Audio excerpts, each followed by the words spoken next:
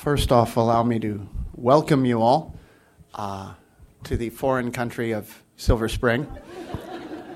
It is not just a backup on the Beltway anymore.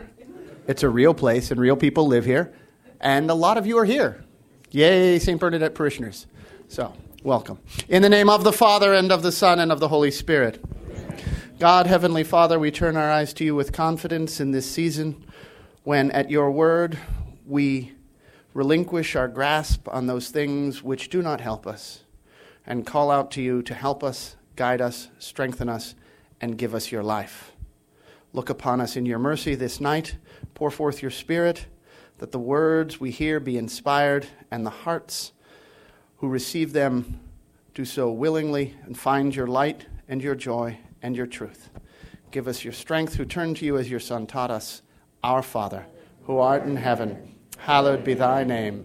Thy kingdom come, thy will be done, on earth as it is in heaven. Give us this day our daily bread, and forgive us our trespasses, as we forgive those who trespass against us. And lead us not into temptation, but deliver us from evil. Amen. In the name of the Father, and of the Son, and of the Holy Spirit. Thank you, Monsignor Smith, and all the parishioners of St. Bernadette's that are here. We're very grateful that you have opened the doors of St. Bernadette's to the Institute of Catholic Culture. Our speaker tonight received a Master's of Arts degree from the Pontifical University of St. Thomas Aquinas, the Angelicum in Rome in 1996, and was ordained a priest for the Diocese of Arlington the same year. Father Scalia has published articles in various periodicals, including This Rock, First Things, and Human Life Review, and is the founder, editor, and publisher of the Fenwick Review. He is no doubt one of the rising stars, one of the young rising stars in the Catholic Church. And I will tell you that I do not believe the Institute of Catholic Culture would exist today had it not been Father Scalia's vision and hope in the Lord that he would bring our dream to fruition. And so I am honored to welcome Father Paul Scalia. Do you have a pocket? Stars also fall. Stars. Thank you, Sabatino. A piece of advice that he gave me before the introduction was, he said, Father, make sure you conclude. Okay?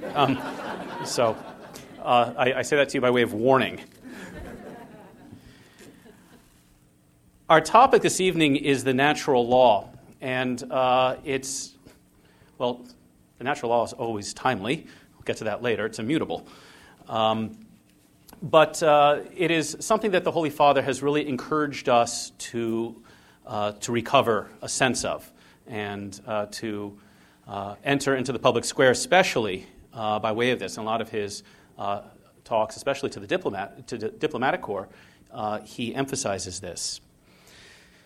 To begin a consideration of the natural law, which is a topic that is far more controversial than really it should be, I think we can consider some secular examples of the natural law, because after all, if it is the natural law, we should find it everywhere. So first, consider what the Nazis were accused of after the war in Nuremberg. Crimes against humanity. Crimes against humanity. And the world was in agreement on this. Now, how did we know that those things were crimes against humanity? Where was it written? What body had promulgated that decree that said the following are crimes against humanity? Well, of course, no one ever promulgated it. It was something that is universally agreed upon, is that you probably, all things considered, shouldn't exterminate or try to exterminate an entire ethnic race. It's a crime against humanity. These were crimes against human nature itself, the principles of human nature, a violation of the design and the purpose of the human person. And the world instinctively recognized. And no one tried to say, well, come on, we all do things differently, and we shouldn't fault them for doing things differently. The world was united in acknowledging this crime against humanity. Or think of what we call human rights, what our founders of our nation called inalienable rights. These are human because they arrive from our very nature, from our being. They are inalienable for the same reason. We cannot alienate certain rights and responsibilities, by the way. We cannot alienate these from the nature of man because we cannot change the nature of man. And so the refusal to acknowledge natural law or a common human nature leads inevitably to a violation of human rights. For example, once again, the Nazis, whose racist ideology rejected any true human nature. Once that was rejected, it shouldn't surprise us that such grave crimes were committed. Crimes against humanity, human rights, these are, I think, some secular examples. Now, let me give you some other, less edifying, but more entertaining examples from our own culture. And it's all the more amazing to me, and that's why I want to point these out, because our culture wants to sort of like separate itself from the natural law, but keeps getting tugged back towards it. The natural law is immutable. It's like Lady Macbeth, out damn spot. Our culture can't get rid of the natural law. Out damn natural law, but it's still there. So, our culture, even ours, is stained by the natural law. So some examples. Props, for example. I'm taking these definitions, by the way, from that scholarly work, the Online Urban Dictionary.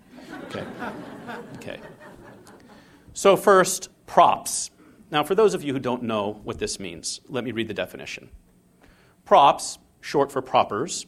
Don't forget that the entire word propers is used in the song Respect, written by Otis Redding and most famously recorded by Aretha Franklin in 1967. Slang for accolades, proper respect, or just dues.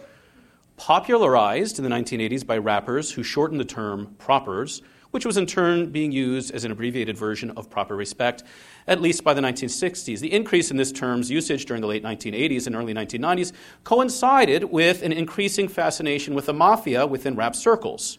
Both communities have traditionally placed great emphasis on the importance of earning and giving respect. Props, giving someone the proper respect, credit, what is due to the person. So I want to give Monsignor Smith props for hosting us this evening. That is, according to the natural law, what is owed to him. It is proper. It is just to do that. It's an acknowledgement of justice. And if I didn't do that, well, I would be dissing Monsignor Smith.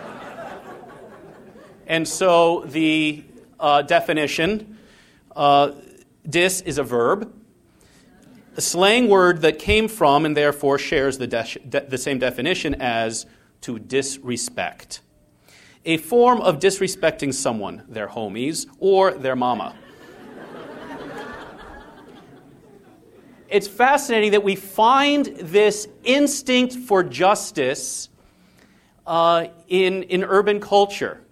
In the very culture that kind of prides itself on being detached from tradition and what came before it, prides itself on being rebellious, yet feels this tug towards respect, proper dues, and justice.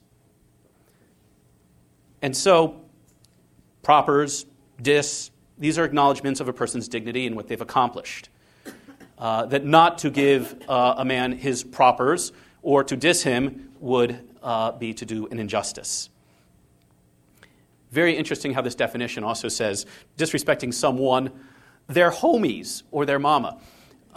Again, this term homies, it's fascinating to find it in our culture. It's the natural law sort of bubbling up in our culture that what is most immediate and dear to us, these are my homies, my homeboys here, because we still, in a culture in which the family is being broken apart, we still have this instinct to call that which is closest to me my homies, my homeboys, or whatever else.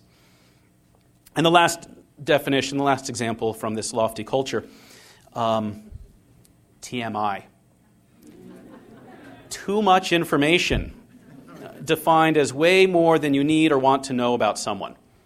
And this one is very interesting because if there is anything that our culture doesn't seem to mind, it's too much information. Ours is a culture in which we want to talk about everything. And so we blog about ourselves endlessly, and we go on talk shows, and we tell anybody who will listen about ourselves. And people go and they surf the net to find out everything about anyone and then pass it on to their friends. But even in our culture, there's a limit. There's a faint hint of the acknowledgement of modesty. That sometimes some things are, well, too much information.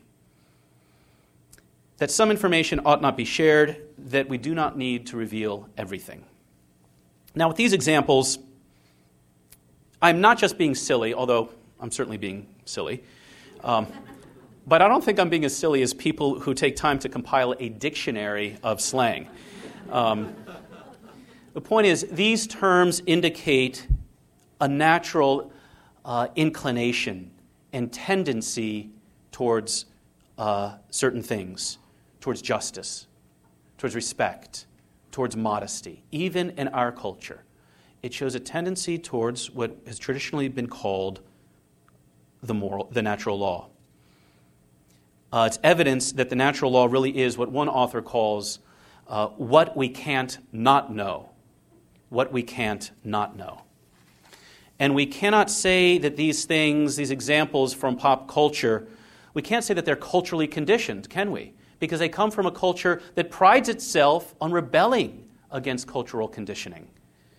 No, they come from something deeper, perhaps maybe even from the nature of man. Now, I want to say a few words about this phrase, natural law.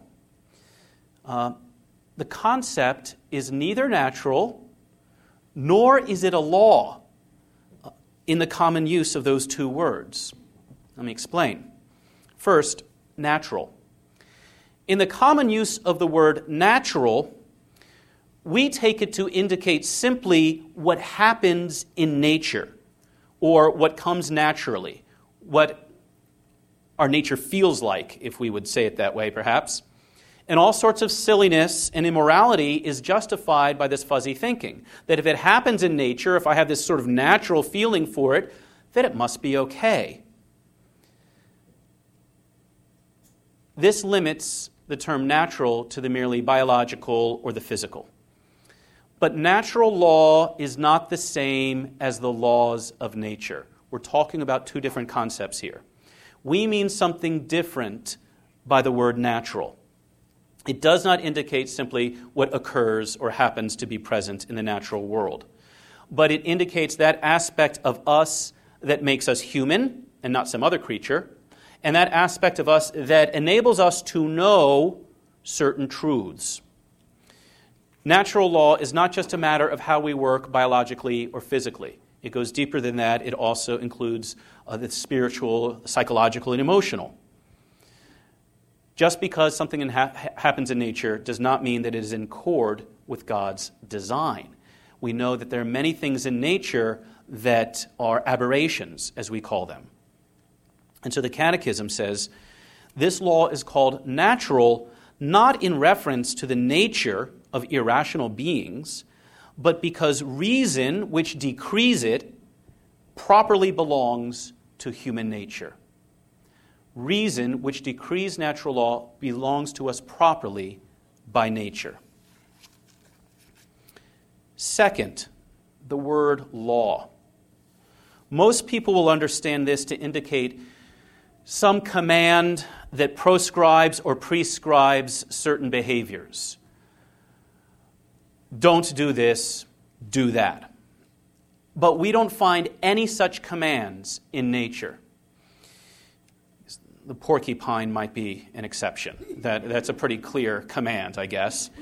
But generally speaking, nature has no sign or instruction manual or list of rules that tell us do this, don't do that. By the word law, we mean simply what our design requires. So think of the sign, the little sign that would be on the car's gas tank years ago. Some of you won't even know what I'm talking about. Hopefully most of you do. It's a harder example to use. Fewer and fewer people understand it. The little sign that said, unleaded only. Okay? Yes, I'm dating myself. That is not a command. It doesn't say, thou shalt not put leaded fuel in this gas tank. It's simply saying, unleaded only. It's a statement about the design of the car. And the reason, which is in the user of the automobile by nature, can look at that and determine how this vehicle ought to be used. Unleaded only is not a law in the ordinary understanding of the word, but it carries all of the force of a command or even of a law. It is a statement about what is. It's a statement about the design that leads us to understand what we ought and ought not do. From what is, we can understand what we ought and ought not do. I ought to put in unleaded fuel, not leaded. And that's a good way to understand the natural law. It is the knowledge of a purposeful design that obliges us to act in a particular way. It does not so much command us as it simply tells us how we are designed. It reveals to us our purpose. And by knowing and appreciating that design or that purpose, we can reasonably conclude about how we ought to live. What I really want to emphasize here is the concept of a purposeful design. A design indicates what a certain thing is, or the purpose indicates it. And so, okay, now I've got some parishioners present here, and they're going to regret it. They'll never come to Maryland again. Okay, what is this? A watch. Okay, well, that's what it's called, but what is a watch? It tells time. You've just defined it according to its design and its purpose. What is this? It's a cheap cell phone, okay? Doesn't even have a camera. As a lady, when I bought it, said, that doesn't have a camera. I said, well, people have been using cell phones without cameras for hundreds of years. So what is a cell phone? It's a communication device. We understand it according to its purpose. And so on with everything else. And this is the way we can understand ourselves. And notice that if there is no design, then there is no purpose. And without a purpose, then, the watch or the phone, well, they lose all significance, and we get rid of them, like 8-track tapes. So, what's this for? Well, get rid of it. Now, if the watch or the phone could be happy, they would be happy to the extent that they are living according to their design and achieving their purpose. My watch would say, I've got a new battery in me, I'm very happy, I'm keeping the right time. The phone would say, I've got 4 bars here, fully charged battery, it's great. Be very happy. Because happiness comes by observing the design, the purposeful design by which we are created. A friend of mine was lectured one time by a man from France about how to properly store cheese in the refrigerator. He said, don't put it in the Ziploc bag, he instructed. It should be wrapped lightly in, I think, wax paper or something that can breathe. And he said, and I won't try to do his French accent because I can't do it, but he said, well, it would, if you don't do it this way, the cheese would become, well, how do you say, sad. Okay? Now, the whole concept of cheese becoming sad seems absurd, but really, again, it's touching on the natural law because the cheese would not be, well, living according to its design, to be the cheese it was created to be. Okay, so it would be upset because its design, its purpose was frustrated. Now, the difference between a watch, a phone, or a piece of cheese is that these things cannot rebel against their design and their purpose. But you and I can, and we do. Each thing acts according to what it is, according to its design. but only man does so freely and rationally. And only man can rebel against that design. Natural law articulates the design and the purpose of our human nature, of what makes us human, what we are for. And from that design arise all of the oughts and ought-nots of morality. So consider again the phrase crimes against humanity. The world agreed on this. These were crimes against humanity not because the Nazis had tried to kill all of humanity. It was just a specific group, okay, a couple of specific groups. No, they were crimes against humanity because they were gravely contrary to our human nature, to humanity itself, to the design and the purpose that is written into us. I suppose the Nazis could have even argued that such things actually occur in nature, because the Nazis were not the first, nor were they the last, to try to exterminate an entire ethnic group. But no one would have accepted the argument if they had stepped forward and said, well, come on, this has happened before. This happens in nature. That argument would not have worked because we know intuitively that just because something happens in nature does not mean it is in accord with our nature. So, what is the natural law? We go to St. Thomas for that. Not because he's the only one, but just because, come on, he's St. Thomas.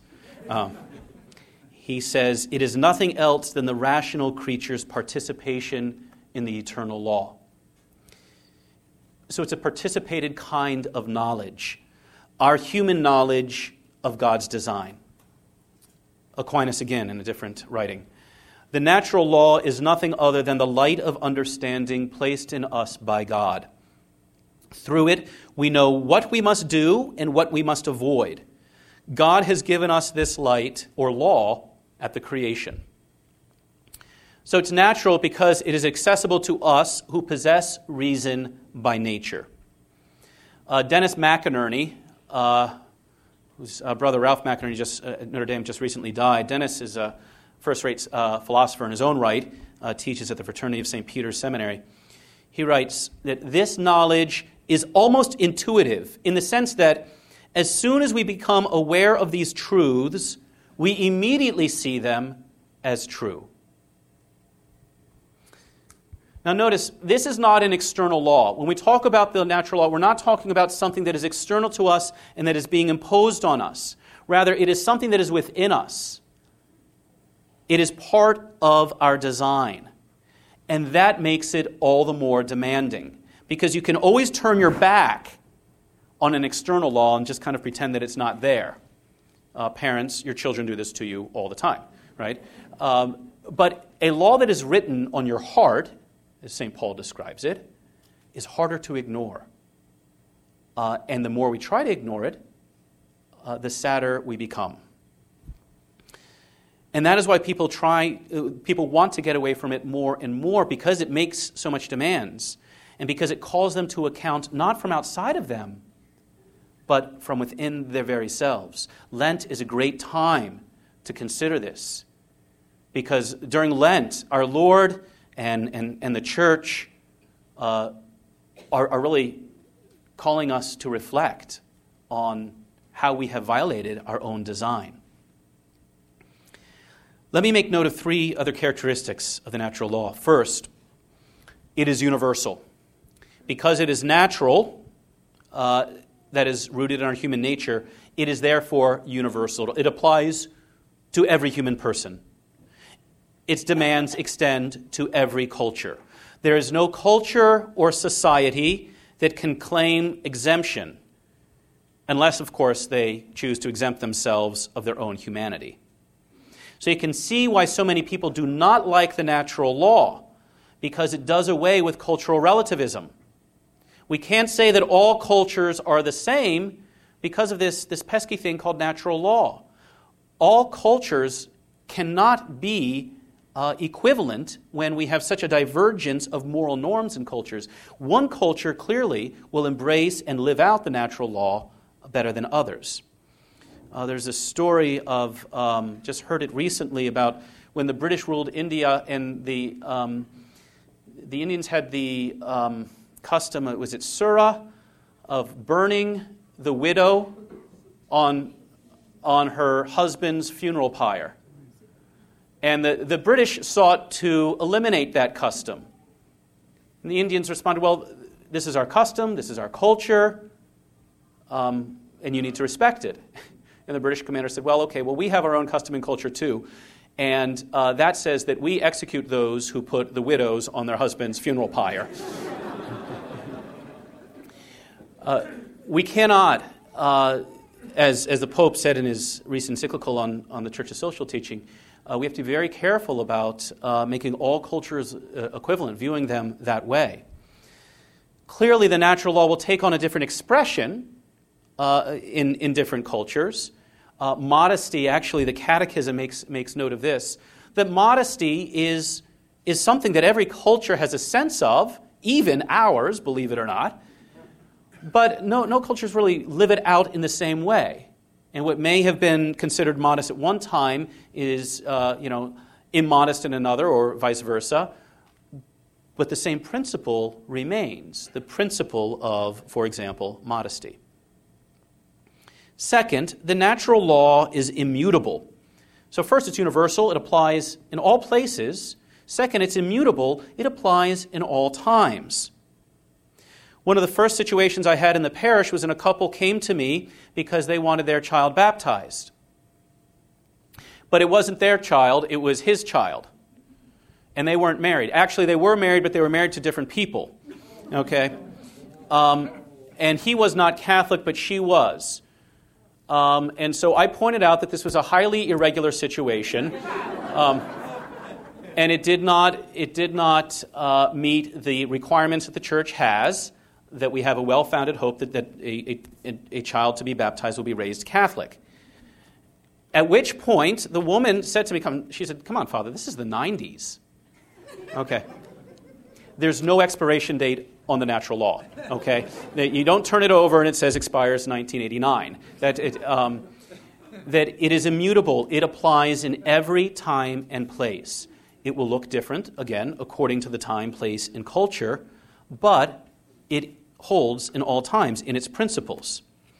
And this is a splash of cold water in the face of modernity, because it condemns the notion that we are somehow more advanced morally than every other time, that we now see things more clearly, and we see through all of the old taboos. And so the modern world has gone around breaking down taboos, only to find that those were actually load-bearing walls. The natural law is immutable. And the Catechism points out that it rises again in society, and it is again in our own. People are even leaving their homes at night and traveling to foreign countries like Maryland to hear about the natural law. So even if it's suppressed, it rises again. So it is universal, it is immutable, and yet, at the same time, it is obscured. It is obscured. And this should answer an obvious objection that I hope is lingering in the minds of many here. Namely, if the natural law is so natural, so universal, and so immutable, then why do we need to be taught it? Why doesn't it just kind of come to us naturally? It's a good objection, and it raises the truth that we do not see the demands of the natural law clearly. It is obscured for two reasons. First, because we are not as bright as we would like to think we are. Our intellects have been darkened by sin, original sin, and our own particular sins as well. We do not perceive the truth as clearly as God would have us do because of our darkened intellect. And the second reason is because we are not as good as we would like to think we are. Our ability to reason, which is necessary to understand the natural law, that ability to reason becomes, as we all know, the ability to rationalize. We hear the confessions of children when they reach the age of reason, which is also the age of rationalization. And all of the priests here know what I'm talking about, that children will come in and make beautiful confessions sometimes, but other times will rationalize why they shouldn't. And children of all ages do that. It's a darkened intellect, a weakened will. That's why we don't see it clearly. And so there exists this disconnect within us. The disconnect between what is written in our hearts and then what by our intellect we perceive and but by what our will we choose. It reveals us as divided. Man, at one and the same time, has this law within his heart and rebels against it. That makes us more curious than the animals. The animals at least obey their instinct. We cannot obey our tendencies that are written in our hearts by natural law. And so we need reminders, clarifications to help us live this out. Therefore, God has given us, for example, the Ten Commandments. The Ten Commandments summarize the precepts of the natural law. And notice that the Ten Commandments are not commandments, they're statements. It is not, do not take the Lord's name in vain, is you shall not. It's not in accord with who you are. It's not in accord with the way that you are designed, and if you want to be happy, you need to observe your design. The commandments are in the indicative, not the imperative. They are not requirements that are imposed from the outside, but simply an external reminder of the design that is on the inside. They express the obligations that arise from our human nature. And because the natural law is obscured, God has given us also the church. And the church is the external auditor of our conscience. That institution outside of us that helps us to make sure that we're examining ourselves properly and that we are getting things right. The church witnesses to the truth of who we are, why we have been created. Those of you who grew up with the Baltimore Catechism, you should remember this. Why have I been created? To know, love, and serve God in this world, to be happy with Him in the next.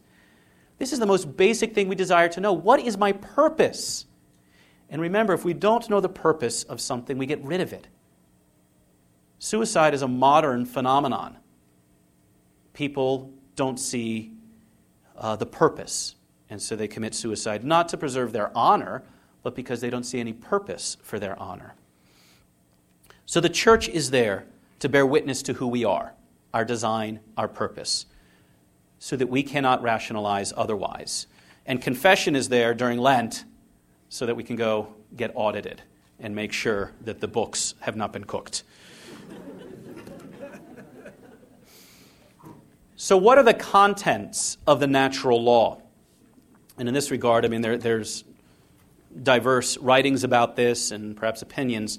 I'm taking these from a book by Servet Pinckaers, a famous Dominican moral theologian, his book called Morality, the Catholic View. And the list is skeletal, it's not detailed.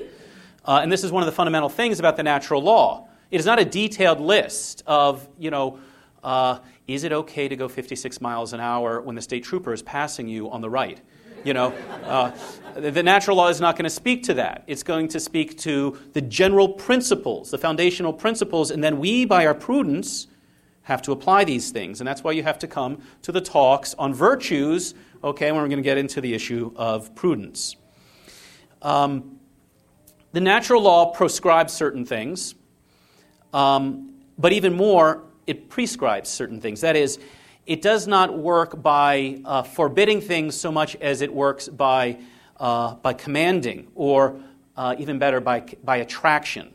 Pinckaers writes, the natural law does not primarily function by constraint, but by attraction. It expresses the tendencies that we have towards certain goods. The virtues help us to live these tendencies properly, in the proper order. The vices distort these tendencies and knock them off course, and so instead of arriving at this good for which I have been created, I arrive at that good, which is not what I was created for at all. So first, I've given it away, the natural inclination to the good.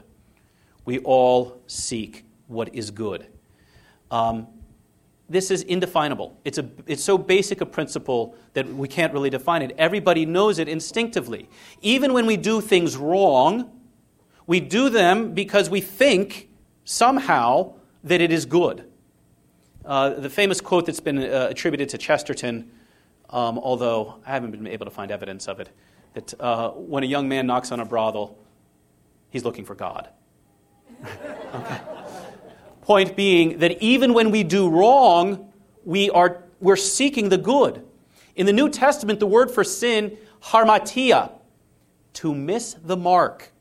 That's what it means to sin. Is I'm shooting for the good, but I've missed the mark, or I've really missed the mark. Okay, depending on the sin. But we all have this natural inclination to what is good. And from this arises the most basic moral command: do good, avoid evil.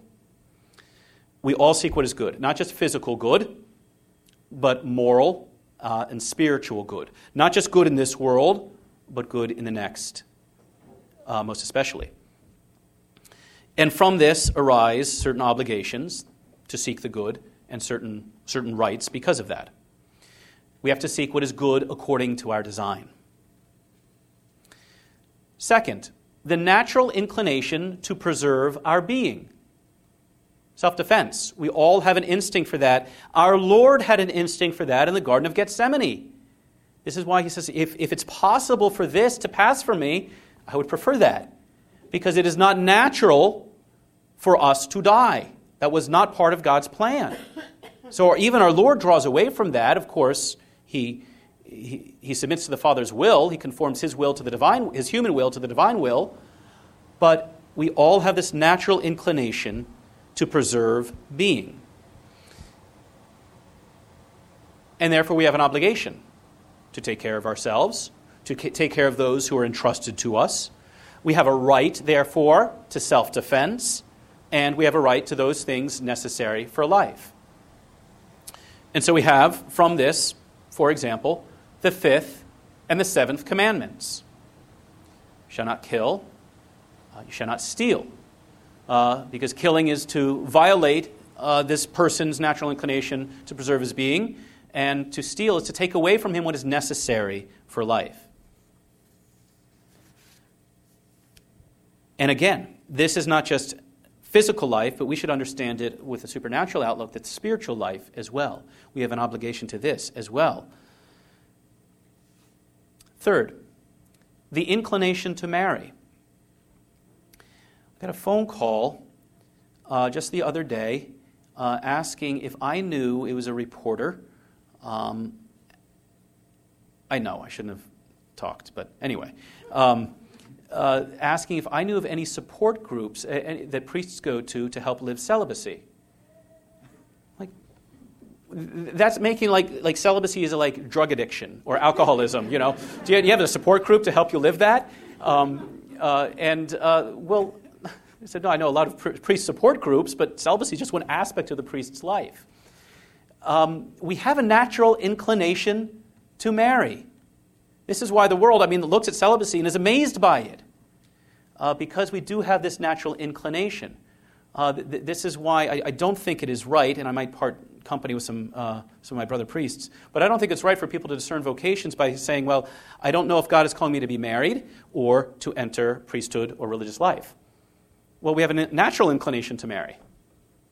So we can presume that that's what you're supposed to do unless you have good indication otherwise. From this arise the 4th, the 6th, and the 9th commandments. This is the basis of society, of every society. Marriage and the family. We have an inclination towards this. The virtue of chastity helps us to live this properly. by way of the natural law, what this means is that marriage enjoys rights ahead of the state. No state can sort of condescendingly bequeath rights to married couples. No, marriage is the institution that precedes the state, and every state has to defer to marriage. This is just part of the natural law. This is not something that the church has invented. This is something that every culture has had an instinct for, that marriage and the family are the basic cell of society. Fourth, the inclination to know the truth. Who shot JR? Okay, dating myself again, I realize. But, why do we like mysteries? Why are we suckered in by gossip columns and things like that? Because we have an inclination to know the truth. We want to know what is true, and the tabloids just sort of prey on that, and they get it off the mark. But we have this natural inclination to know the truth. It is the source of communion between beings gifted with reason. This is what makes for a richer life together, when we share the truth together. This is a peculiarly human inclination. It's not shared at all with the animals. You don't sit down and ask your dog, well, who do you think shot JR?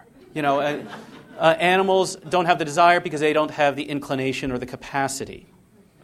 And from this inclination to the truth, we have the eighth commandment. You shall not bear false witness. From this, we have freedom of conscience. You cannot force someone to believe what he does not want to believe. We have a right to education and an obligation to cultivate one's mind. The disorder in this regard leads to gossip. You know who's the worst about that, by the way? No, I'm just kidding. Okay.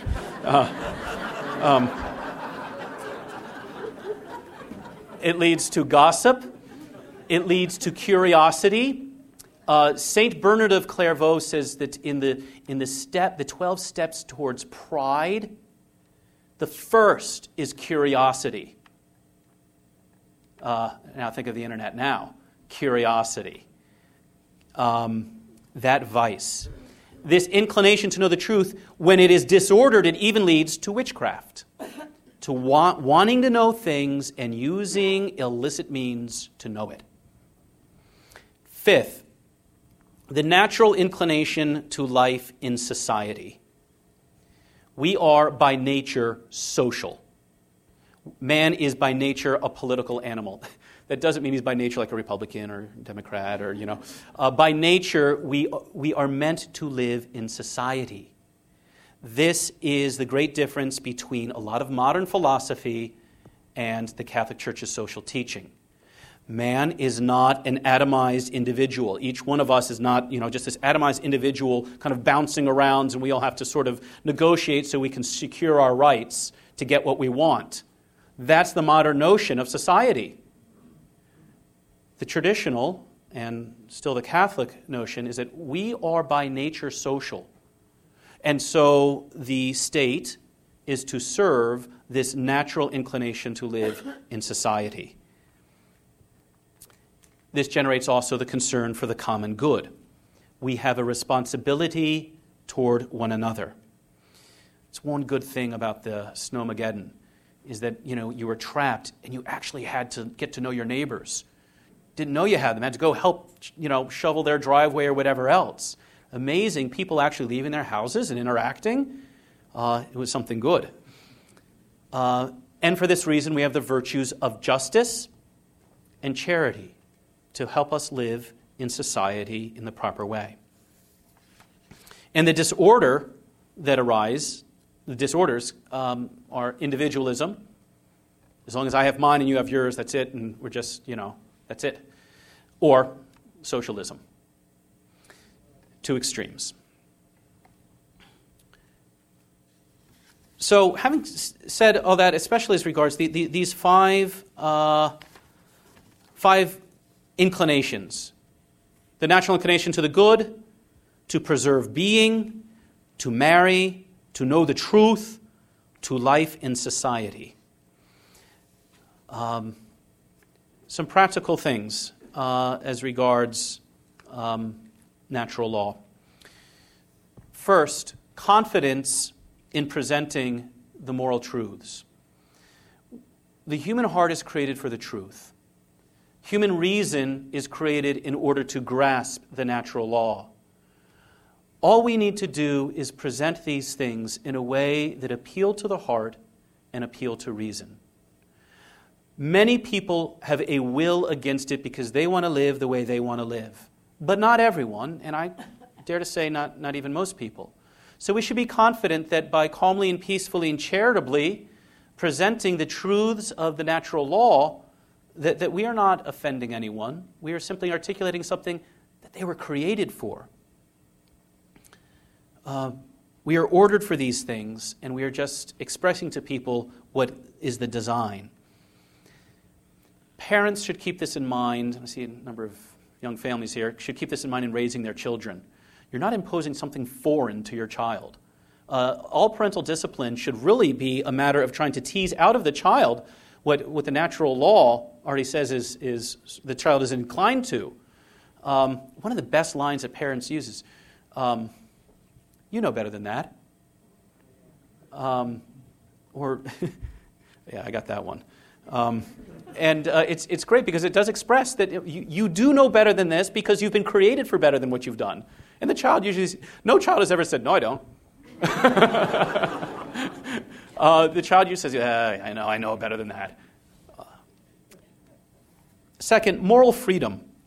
We are most free and most happy when we are living according to our design, according to our purpose. We are most unhappy when we are kicking against it, rebelling against the design. The natural law does not infringe on our freedom. It makes us more free. If you tell a bird it must fly, be happy. That's what it's created to do. It's supposed to do that. And when a bird is not able to fly, it doesn't make it less free. It doesn't make it more free. Well, I'm a bird now. I don't have to act like the other birds. I'm not going to fly like them. No, the ability to do what it's supposed to do what it's designed to do, makes it more free. And so this does not do any violence to us or to others to live the natural law. It is not contrary to us. Again, it is not something imposed on us from without. It is something that is called out from within us. And finally, in political dialogue, here, I guess it's in D.C., we're not in D.C., but certainly the Archdiocese has had to be facing the issue of same-sex marriage. This is not the teaching against so-called homosexual marriage. This is not a matter of Catholic doctrine, the way the Trinity or transubstantiation or the Immaculate Conception are. You don't have to be a Catholic. You don't have to be a Christian. You don't really have to believe in God to arrive at a reasonable objection to that law. It's really just part of the human design. And so a lot of the hot-button topics in our culture, marriage, abortion, everything surrounding sexuality, really what these all have to do with is our design. What are we designed for? Is there a design? Because if there's not, then we're fools to act morally in any way whatsoever.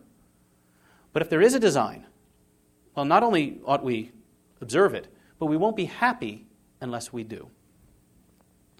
So, observing Sabatino's good advice, I will conclude there, and then in a few minutes we'll have time for questions. Thank you.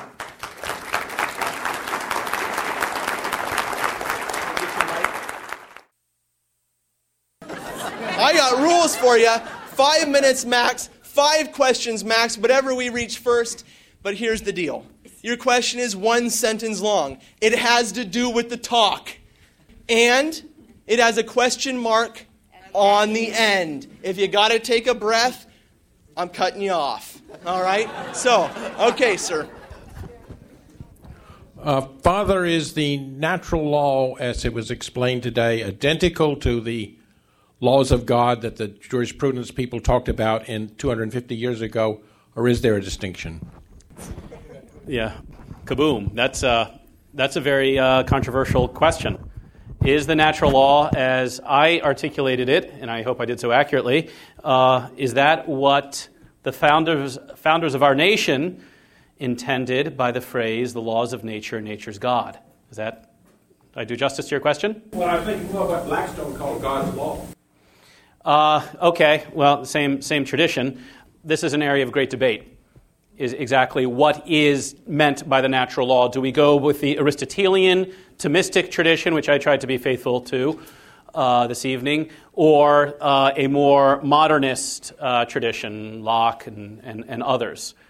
And that is that's a big controversy. So I would say no. This is not the same as what was generally accepted in our nation's history, because our nation, generally Protestant, did not have the natural law tradition, and so it was really kind of coming from some other source. It's of course there are going to be a lot of similarities, but that's such a huge issue that it's about all I want to say about that, because otherwise I'm going to get. But while I've got the microphone, I want to recommend Jay Budiszewski's. No, I won't spell it. Jay Budiszewski's books. What We Can't Not Know is one of them, and Revenge of Conscience. He is one of the best writers on this. He's really extraordinary, and a good writer. So he's not only accurate, but it's a good read. He has a great piece that appeared in Touchstone maybe 5 years ago called "Designed for Sex." It's not as racy as it might sound. It's just a good natural law articulation of sexual morality.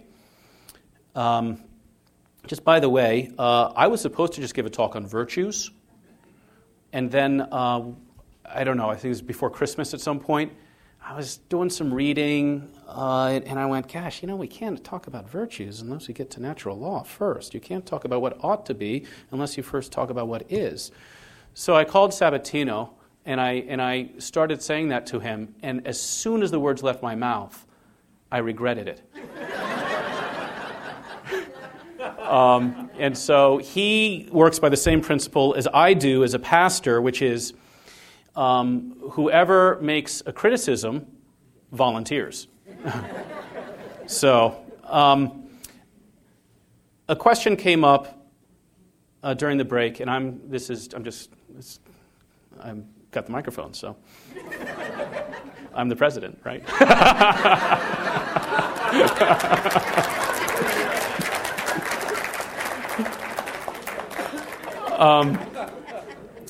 About Islam and the natural law. Islam has no natural law. It's contrary to their understanding of Allah, because the natural law would confine Allah. And in order for him to be all-powerful, he cannot be confined in any way, even by reason. And so that is one of the great difficulties. No Ten Commandments, no natural law. The standard for morality is Muhammad. And if you know something about his life, that should concern you. Any other questions?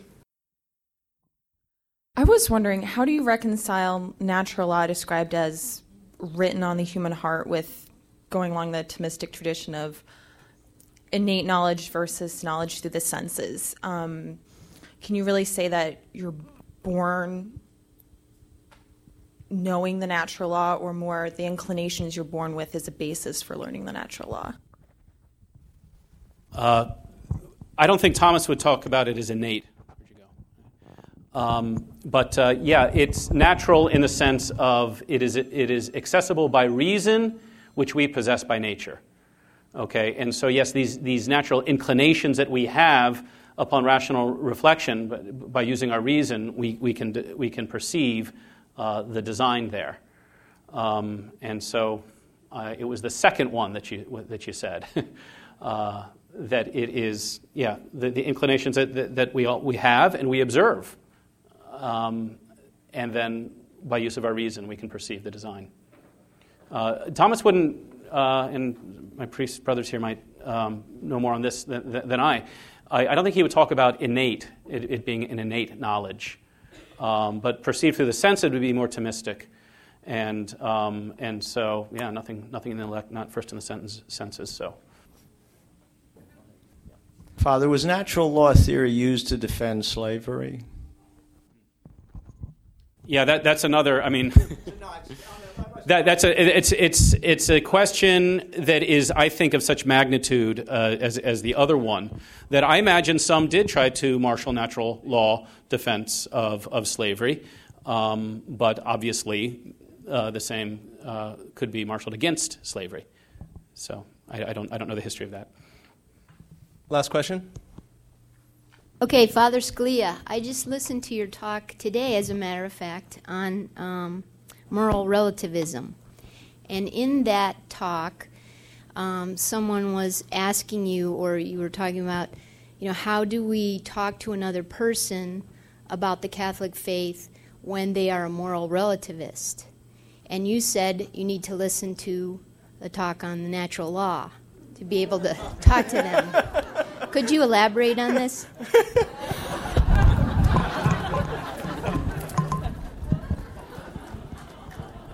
I think you're going to need to listen to a talk on the virtues.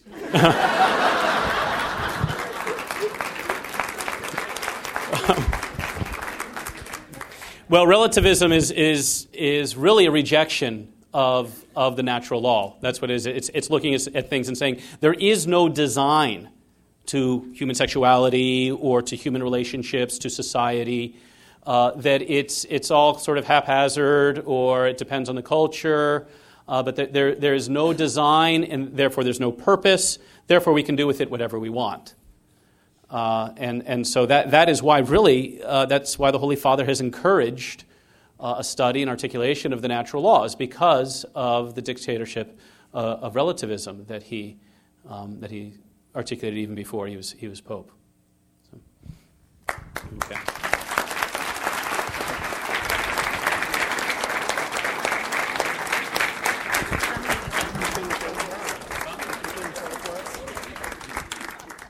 Let's conclude in prayer. In the name of the Father, and of the Son, and of the Holy Spirit. Amen. Asking Our Lady's protection and intercession, we pray. Hail Mary, full of grace, the Lord is with thee. Blessed art thou amongst women, and blessed is the fruit of thy womb, Jesus. Holy Mary, Mother of God, pray for us sinners now and at the hour of our death. Amen. Saint Joseph, Saint Bernadette. The Lord be with you. May Almighty God bless you, the Father and the Son and the Holy Spirit. Amen. Go in peace.